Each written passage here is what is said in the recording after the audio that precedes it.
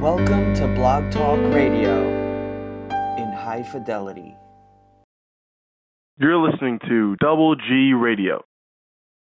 To all the non-believers, to all the non-believers, anybody can be beat. The waiting is over. The New York Rangers are the Stanley Cup champions. And this one will last a lifetime. In the hands of Anthony. Anthony for three. Puts it in. It's 5-1 with 8.2 remaining. He's out of out. It has happened.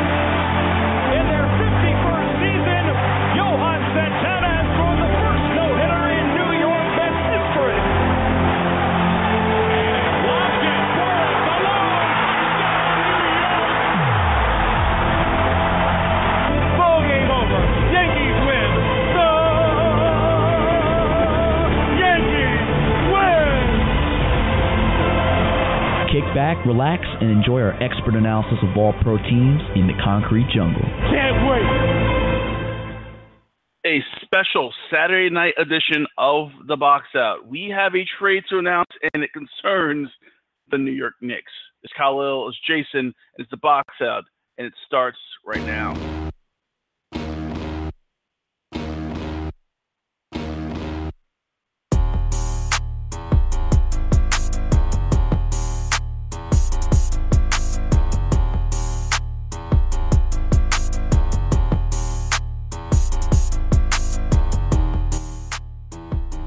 It's the Box Out, Double G Sports Radio. Saturday night, 9 o'clock, a special show. We said it on Thursday that the trade went down, we would have a show. So it's Kahlil and my main man Jason Corden on a Saturday night. How you doing, Jay? I'm emotional right now. I feel like many Knicks fans out there, they want to know why was Melo dealt?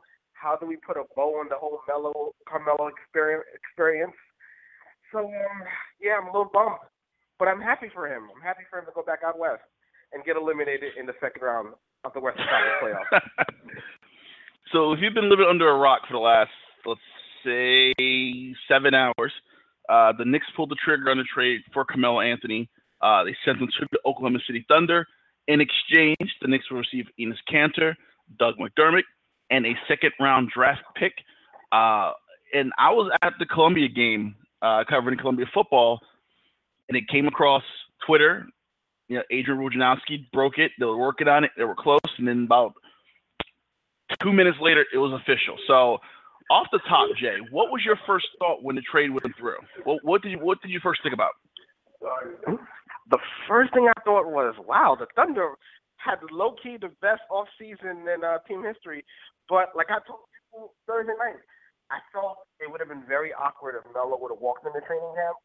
And as last night progressed and this morning kind of progressed a little bit, I was covering the college game day crew up in Times Square, and I was starting to receive tweets that saying how Melo really does not want to be there on Monday. So then I had an idea he would get dealt. Maybe Houston, but Oklahoma came out of nowhere. Yeah, it seems like it was Houston, it was Cleveland. And then we talked about Portland on Thursday night, about how Portland kind of became this dark horse to kind of get them. And we talked about Portland and the assets that Portland could trade away. And it seemed like Portland was kind of going to be a front runner because they had a little bit more they can give away. Then comes last night when reports are kind of surfacing that Melo gave the Knicks a list of teams that he would be willing to waive his no trade clause for. And there was a lot of teams on that list. Like Melo was like, just get me the hell out of here. And eventually he got his way. He got out, and he's in OKC now, which, like you said, I did not see them at all. I think they were mentioned, but never taken really seriously. Right.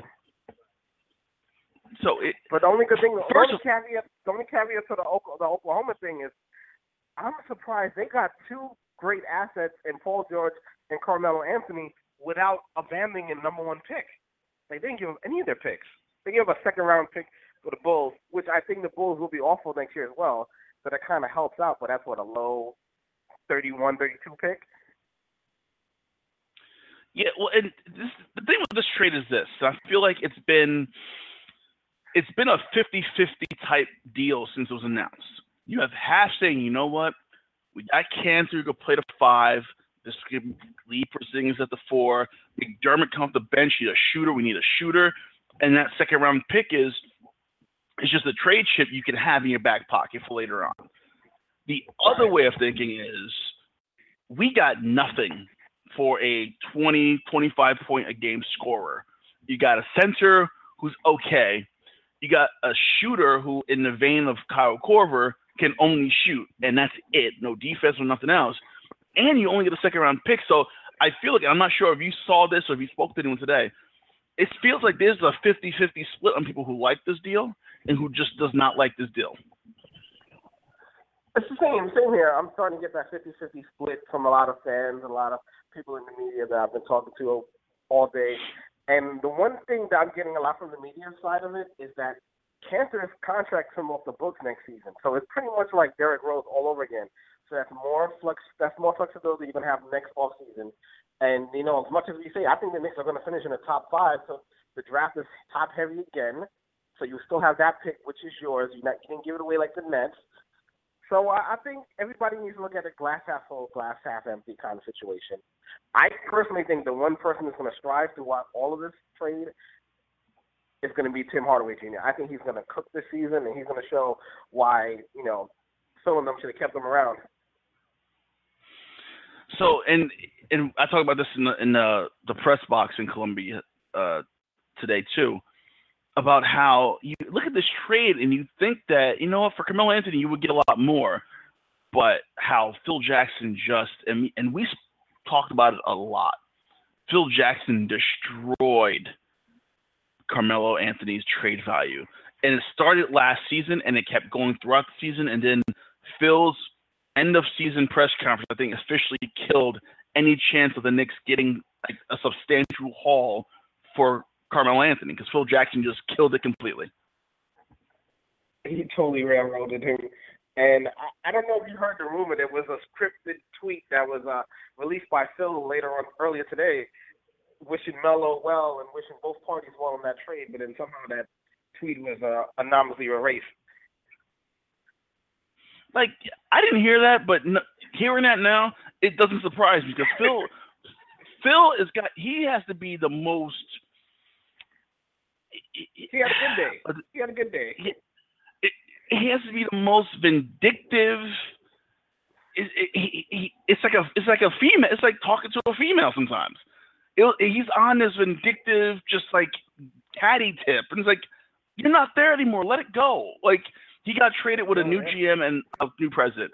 Let it go. Stay on your ranch in Idaho, wherever the hell you are, and just let it die.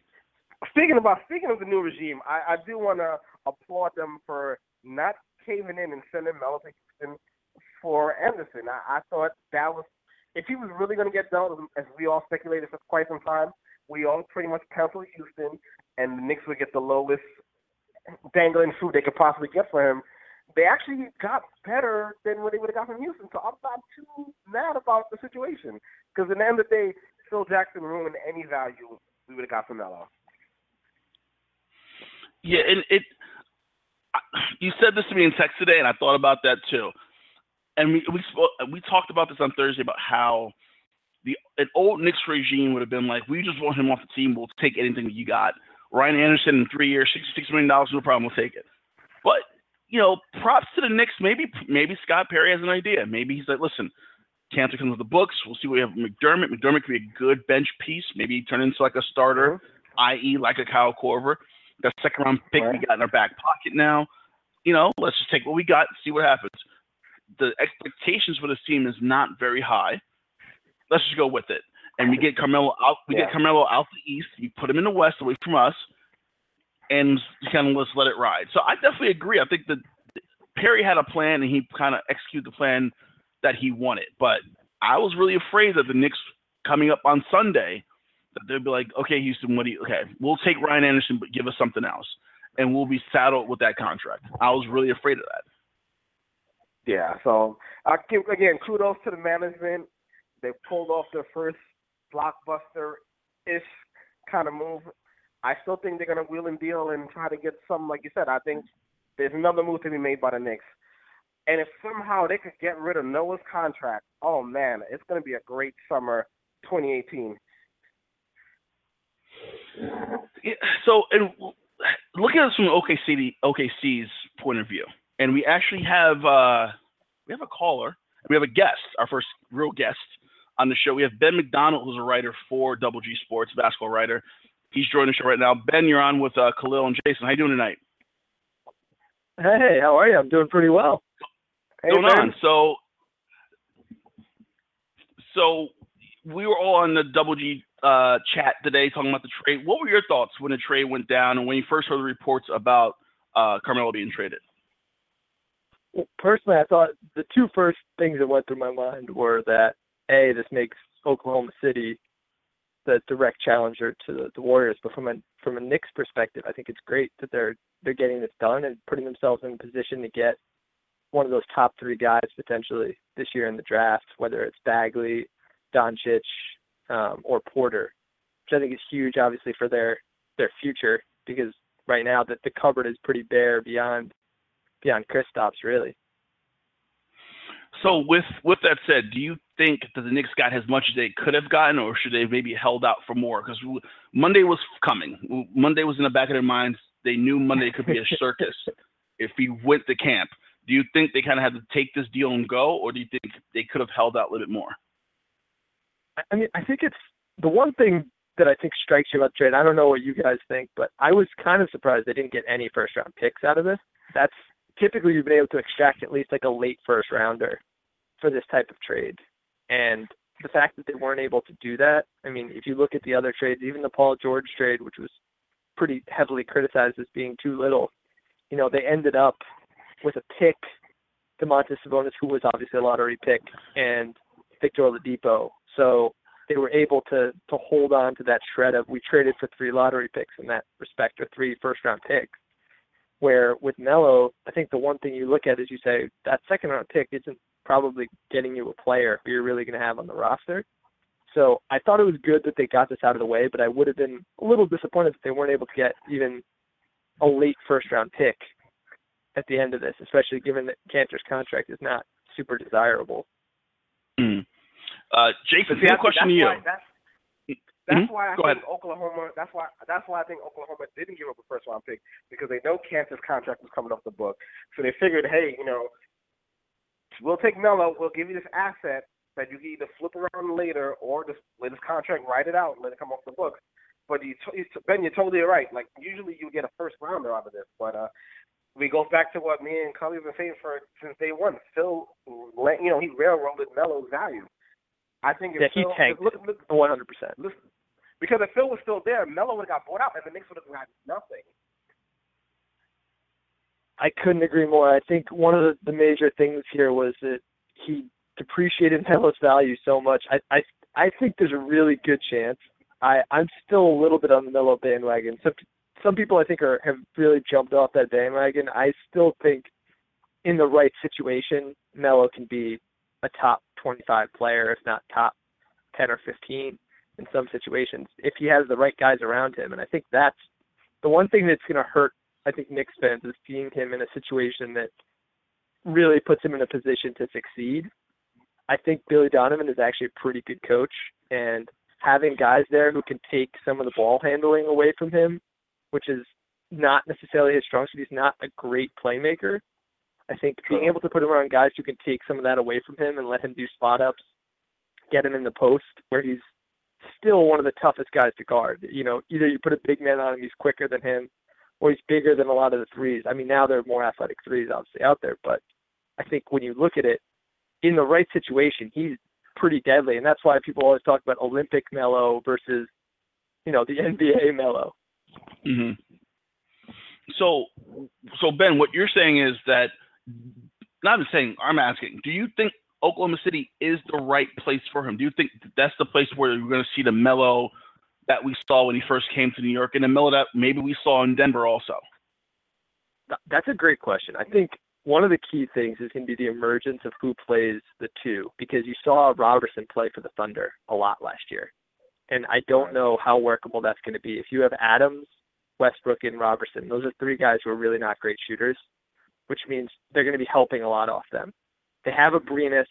They have this guy Ferguson, who played in Australia for the Adelaide 36ers. I mean, if you look at Ferguson's jump shot, it is one of the prettier jump shots. I'm not saying he's going to be a real contributor, but that guy, I mean, he has like a Ray Allen type form on his jump shot. I mean, it is really pretty. It is like a buttery smooth shot that he's got. So if Abrinas and him can come in and contribute, I think that's where you see Melo become something, because all of a sudden, if he's attacking closeouts, that is a dangerous player. Melo, if he has a step on a defender, he's as good in the league still if he can get an isolation. If he can get not the number one defender on the other team, I mean, that's going to be tough. And realistically, I think you are going to see some of that. I think you are going to see some of that Olympic Melo, because teams are going to be putting their best guys on Westbrook and George.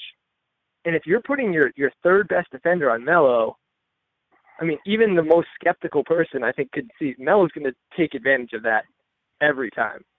That's true. So with this deal, does Oklahoma City move? Because Jason and myself, we spoke on our show on Thursday that Oklahoma City, Jason believed that they could be a 5 or 6. I thought they might be worse than that, maybe 7 or 8 seed.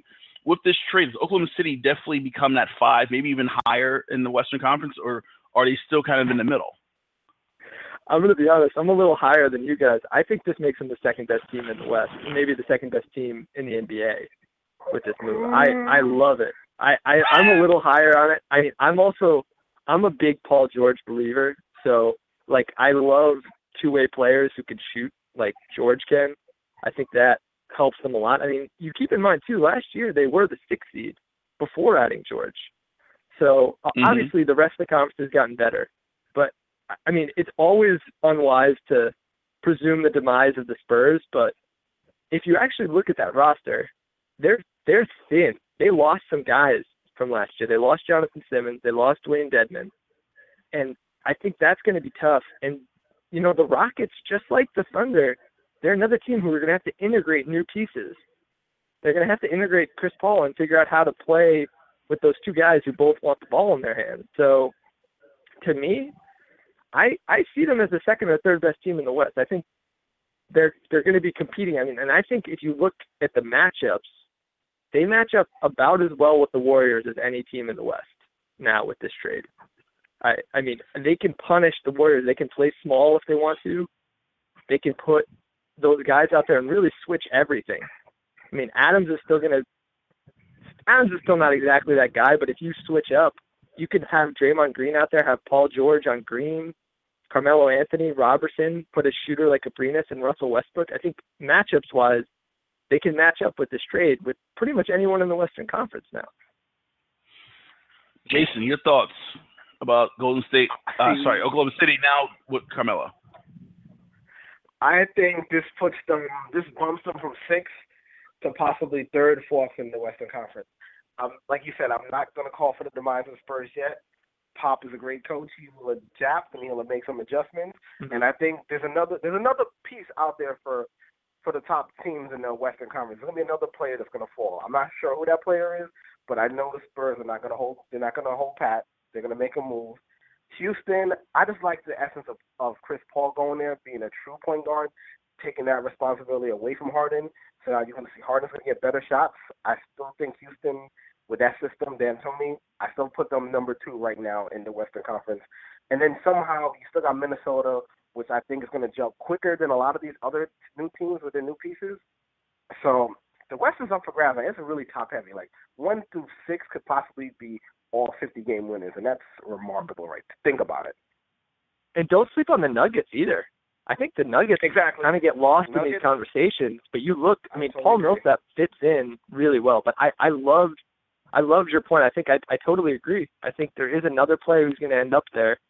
My only concern with the Rockets is that D'Antoni kind of, I mean, you guys have watched the Knicks.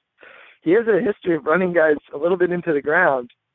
And those, like you saw with Harden at the end of last year, and Chris Paul, you know, he's been in the league for quite a while.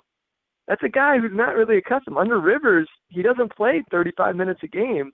So it's going to be kind of interesting to see what the push and pull is going to be on that roster with D'Antoni, because D'Antoni likes to play 7-8-man rotations. He doesn't like to go deep into his bench. And it makes you wonder a little bit with that team. You know, you saw the injury with Nene. You saw the issues with Harden towards the end. And, on the Knicks, you saw it with Stoudemire. You saw it with a few other guys over the course of his career, even Nash to a degree. And it makes me a little nervous because I don't know if it's entirely his fault, but guys have tended to go down, and towards the end, their teams sort of peter out a little bit towards the end of the season sometimes with the Suns and the Knicks and now the Rockets, it looked like last year. So before you came on, Jason said that he thought that the Knicks were not done making moves with this deal, that this was just the beginning of them, and maybe not now, but maybe throughout the season up to the trade deadline of them making moves. Do you think they're done, or do you think they're kind of going to stay pat for the time being all through this regular season and see what happens? You know, that's a fantastic question, because I think that's something that everyone should be asking themselves. What are the Knicks going to do next? They have some tough contracts. I think Noah's contract is that's a tough one to move, and Hardaway, and it just, the Ron Baker contract seemed like a little bit too much too. So there's a few guys there where if you want to get cap flexibility for the future, you might need to make some moves. I think the problem might not be a willingness to make moves, but it's hard to see where you're going to send those pieces. Obviously, you'd like to see Kanter potentially move and open up some more minutes for Hernan Gomez, but it's hard to really see where these pieces are going to move, who really wants some of these guys, and like what you're going to be able to extract for them, given that people aren't really trading first-round picks for anyone less than a star player now. So I would predict the Knicks are going to look for moves. I think they might have trouble finding anything, getting any value back for some of these guys. Ben McDonald joining us on the box out. He's a Double G Sports basketball writer. Ben, we'll get you out with this question. Based on this trade, and let's just say they do stay pat, they make no moves, they're going to go with the team they have right now, and they have a pretty large team because they have about 17 guys in the contract. How many games do the Knicks win this year if they stay as is without making any other moves going on today? Honestly, I have a soft spot, and I hope the Knicks, that they win fewer games this year. I hope they win in the 20s this year, because that gives them the chance to get one of those top three guys. I wouldn't be surprised to see Porzingis skip out.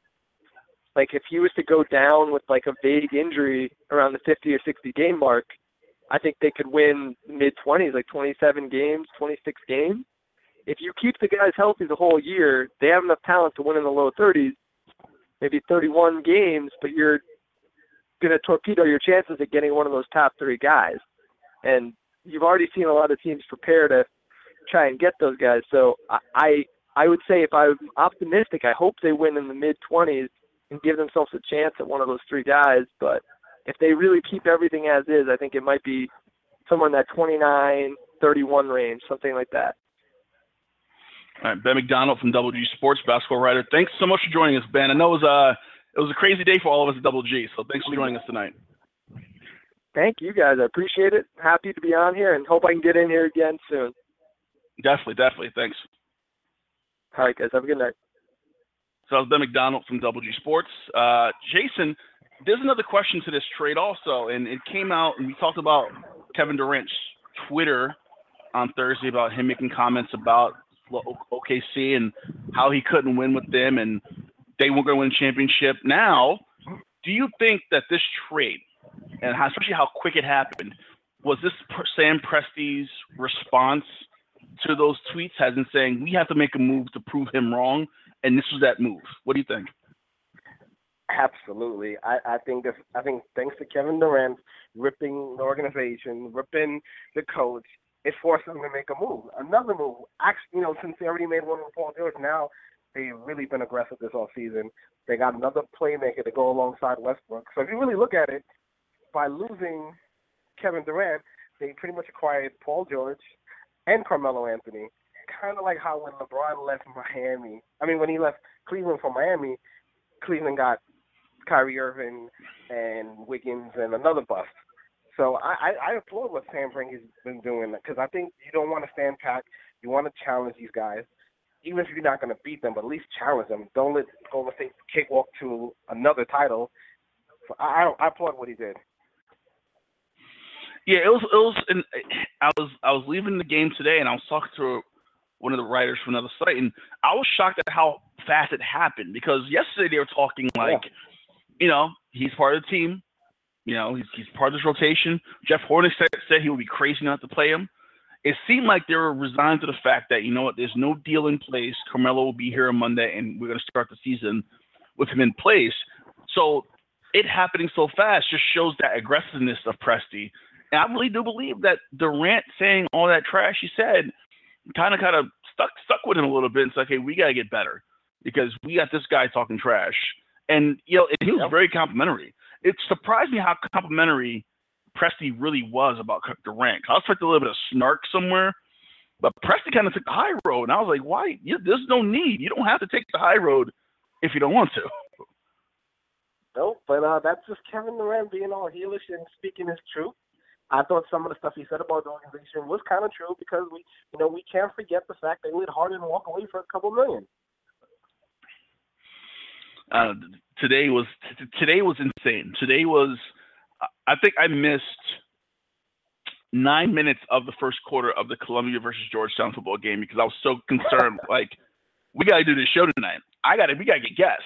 We got to do this. We got to put it together. What's going on? I got to make sure it's true. Like, is Adrian messing with this? I don't know if Wojo's correct. It was an insane afternoon. And, Monday's going to be the day where, Carmelo officially waives his no-trade clause. He becomes a member of the Thunder. I'm interested to see how the fans take to McDermott and Kanter because, like I said, I still believe it's a 50-50 proposition. I feel like half the fans are like, we got what we can get, and others are like, yeah, we're not really happy with this. We should have gotten more. But see, that's a good question. Do you think the fans will embrace the rebuild? Well, the thing is, and I feel like people always say it's New York. You can't rebuild. That the word rebuild does not exist for New York teams. But I think with how bad the Knicks have been and with how poorly they've been ran and with everything that's gone on, going back to, the Isaiah Thomas era, I feel like fans are thinking like we need to change. And fans gave Carmelo a lot of love towards the end of the year last year. And as a fan, I didn't want to see him go. I think Carmelo still has a lot left in the tank. But what the team has currently constructed, he will not be successful here. So I think the fans realize what's going on, and they'll be patient. I think the fans will be patient. They know that they may not win a lot of games this year. With Carmelo, they might win an extra 8 or 9. Without Carmelo, those 8 or 9 disappear. And like Ben said, you might look at a top, like a 25, 26 win team. If this stretches on for years upon years. Oh, I see 18 wins this season. 18 tops. Yeah. Okay, so top 3 seed. With that said, yep. Okay, so you said 18. Now, if they win 18 games, does Jeff Hornacek lose his job? I think yes. Because I think at some point the new general manager is going to want to put his own guy in there. So I say absolutely. I think he's a walking dead man. Well, it's also you have a new GM, so you probably want to get his own guy in. But I feel like Hornacek was a terrible fit for this team from the set. So I feel like that's a matter of time before he gets fired. But it's going to be interesting to see how long the fans do wait, because if it stretches out for 4 or 5 years, that's when the fans are going to start murmuring, and that's when the boo's going to come down. But we're patient. I think the fans are going to be. I think they're going to be patient because of 2 things. One, the East is not even the East is terrible. The West is so heavy, and the Warriors are in the midst of their dynasty, and then you still got a lot of good contenders out there. The East is so terrible, and the possibility of LeBron leaving makes it that much more terrible. So it's one of those situations where, like, well, hey, if I'm bad and my neighbor's doing bad, how bad am I really doing? So I think fans they'll wait. Yeah, I mean, they'll wait, but I feel like, especially with New York fans, we wait, but we have a threshold of waiting. Like, we have a limit. If this rebuild stretches 5-6 years, Like, we're not talking rebuild like the Tampa Bay Devil Rays back in the day. We're not talking about a long rebuild like I'm gonna go with the Rangers in hockey. The Rangers took forever to build, from when they won the Stanley Cup to when they became relevant again, even with Gretzky on the roster. New York fans, we're patient, but we're not that patient. And it's going to get to a point where if we're not winning games, if we win 18 this year and win 18 next year and then win 20 the next year, that's when fans will be like, something's not right. We need to change something, unfortunately. And then that's when James Dolan probably kicks in and starts meddling around in what's going on. Like I said on Thursday, the brothers have a plan, and we have to trust that plan. Yeah, listen, I am hopeful. From what I've seen from Scott Perry, with the exception of maybe, and he wasn't even really part of the team when the Tim Hardaway deal was signed, it seemed like he knows what he wants. And I read that blog post that we talked about on Thursday night. I read it again, and it seemed like he wants to establish a culture. He wants to establish a way they play. He wants a certain way of doing things in the Garden, and something we haven't had. Now it's up to him to get the players to push that vision. That's gonna be a tough part because thanks to Phil Jackson, New York City is not exactly a hot destination for free agents and people get traded to. Well, Carmelo did have a lot of envious players around the league that didn't like him, so maybe that mystique might also change. Because all I keep thinking about is Jared Dudley today, like how much he used to trash Melo as being overrated. And I wonder how much people in the NBA, minus the LeBron, D-Wade, those guys, really feel that way. Yeah, I mean, I feel like there's always been a thought about Carmelo being overrated since he was in Denver. And he played with Denver, right. Played on some really bad teams in Denver, but he got his points, so people assumed he was good in Denver because it was just him. He comes to New York, right. gets to the playoffs, gets out the first. Did he got first round off the league, or didn't? I can't remember if he did or not. The first year they lost to Boston, and then the second year they beat Boston. That's it. Okay, so they got the first round once. So it's always that thought. Now you're playing with Russell Westbrook and Paul George. So now people are still going to think, even if Carmelo scores 20 points a game, well, he's only good in his points because he's playing with Russ and PG-13. So I feel like no matter what, I feel like everyone's going to look at Carmelo like he's overrated. No matter what the situation, no matter what happens this year, people always see Carmelo Anthony's overrated, which is ridiculous because Carmelo, and Ben said it, Carmelo in the right situation, Carmelo is deadly. He is a closer, and this may be the situation he needs. Yeah, I think Russ is definitely going to find him in great spots. Paul George as well. They're going to find him in great spots. To me, he's going to be everything that Kevin Love should have been that first year. He's going to be so willing to play the third fiddle, and you're going to see the best Melo in years. Yeah, I believe that. I think that, and you mentioned it, Knicks Thunder, they play first game of the year, which is, again, coincidence because Cleveland and Boston plays opening night, and now we have New York and Oklahoma City opening night. It's all just kismet how this all happens. It's really funny how everything's happening now. October 17th can't get here fast enough. Oh, it's gonna be a good one. I'm also happy that we were on tonight because of what happened yesterday into today, concerning our esteemed president of the United States, Donald Trump. And first, Donald Trump was at a rally in Alabama last night talking about how NFL owners should fire players who do not stand for the anthem. And then Steph Curry during the Warriors media day yesterday said that he would not go to the White House if he was invited. Not interested, not going to go, which is a sentiment shared by many other players, not just him, not just in the NBA, but around the sports world.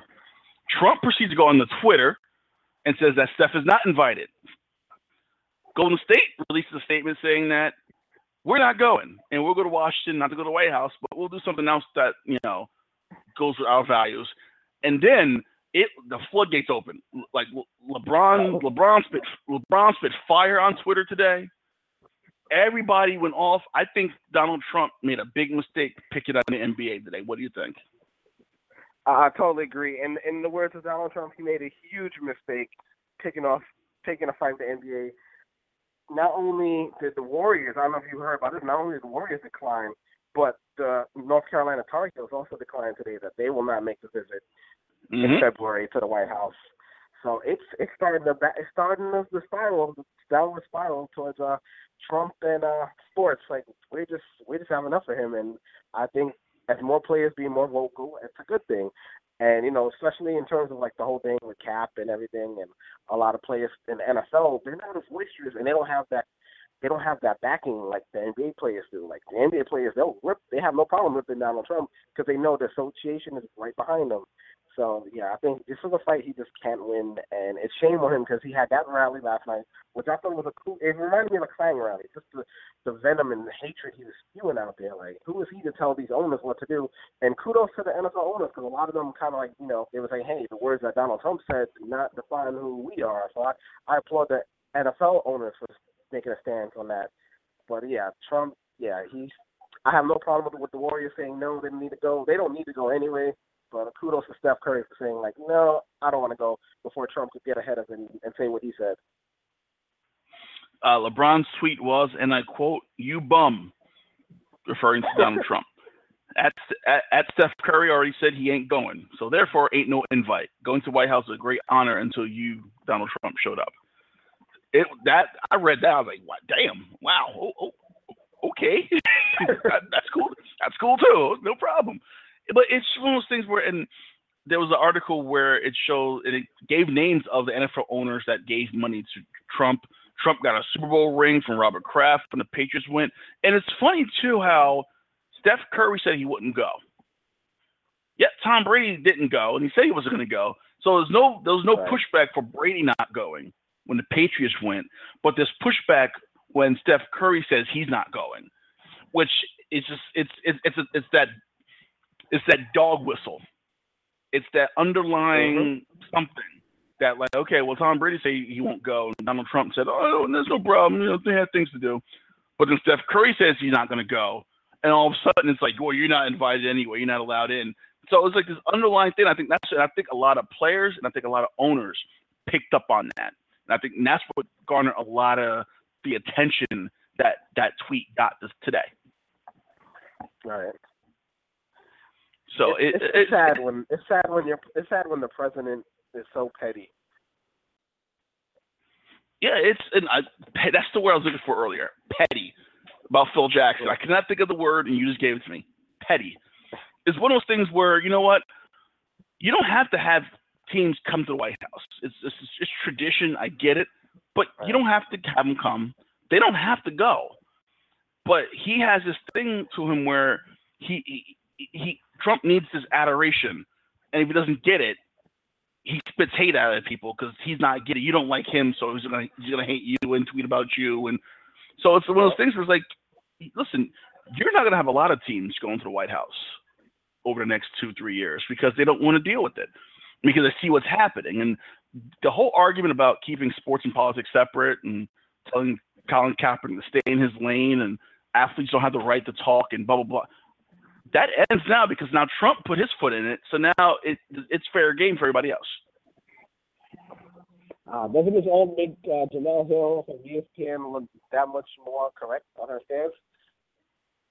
Well, it was funny because I follow her on Twitter, and I'm kind of watching her tweets, and she's not saying a lot, but she's like, just literally, and retweeting things. So, God bless ESPN and there was a report that ESPN tried to cut her off the air on Wednesday and kind of suspend her for one day, and they tried to go to other African American on air staff, and they all said no. So they were forced to have Jemele Hill stay on the air on Wednesday. So I think now this kind of validates her a little bit and makes it look like she had a point. And I know ESPN doesn't want to get political anymore because they swore that their subscribers are leaving because they're political, not because no one gets cable anymore. But it was definitely like this validating event for Jemele Hill and others who have spoken out against the president and got in some trouble for it. Yeah, I couldn't believe some of the stuff he was saying though. Like, hey, if you're a player protest, he needs to be fired. Like, really? This is the world command of the president of the United States. Man, this country is falling back. falling on some hard times for the next couple of years. We're only 9 months into this guy's presidency. It's going to be a rough 3.5 more years. Yeah, I feel like he's been in office for like 8, and it's been like less than a year.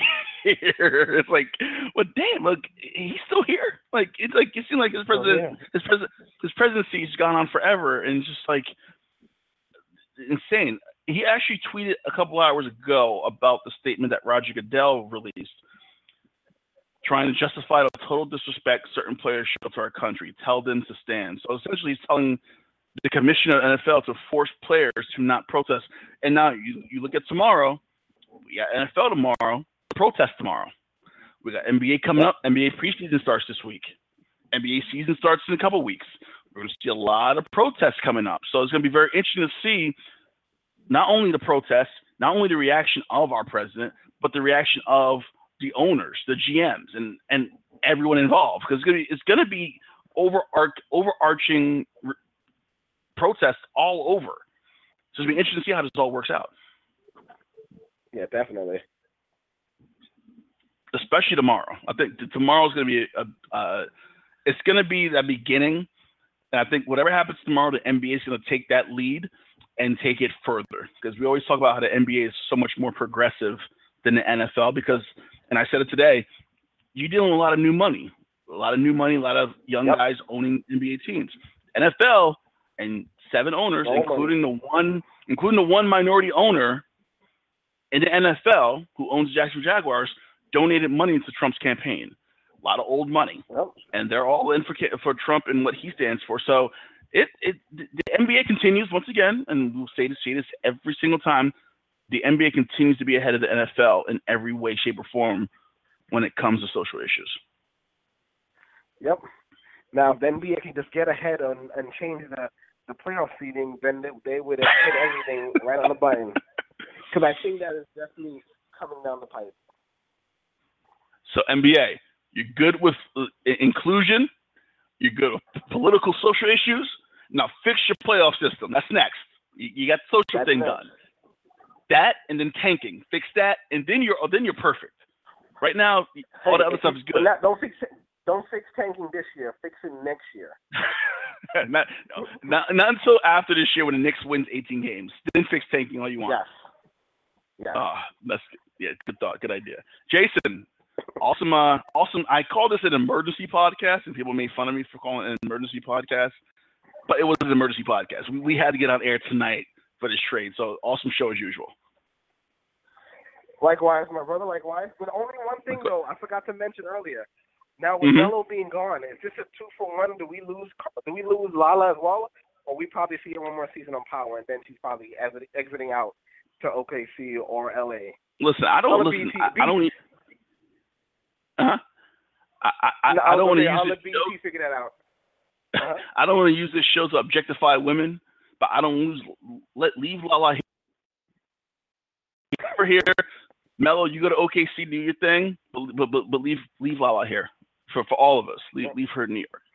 That's all I'm saying.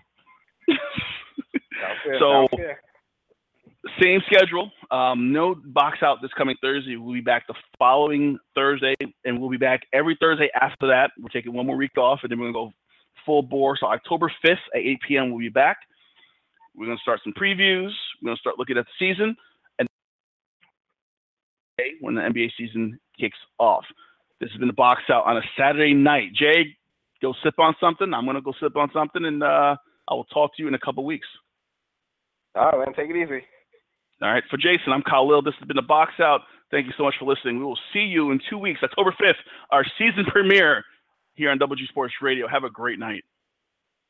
Goodbye, Melo.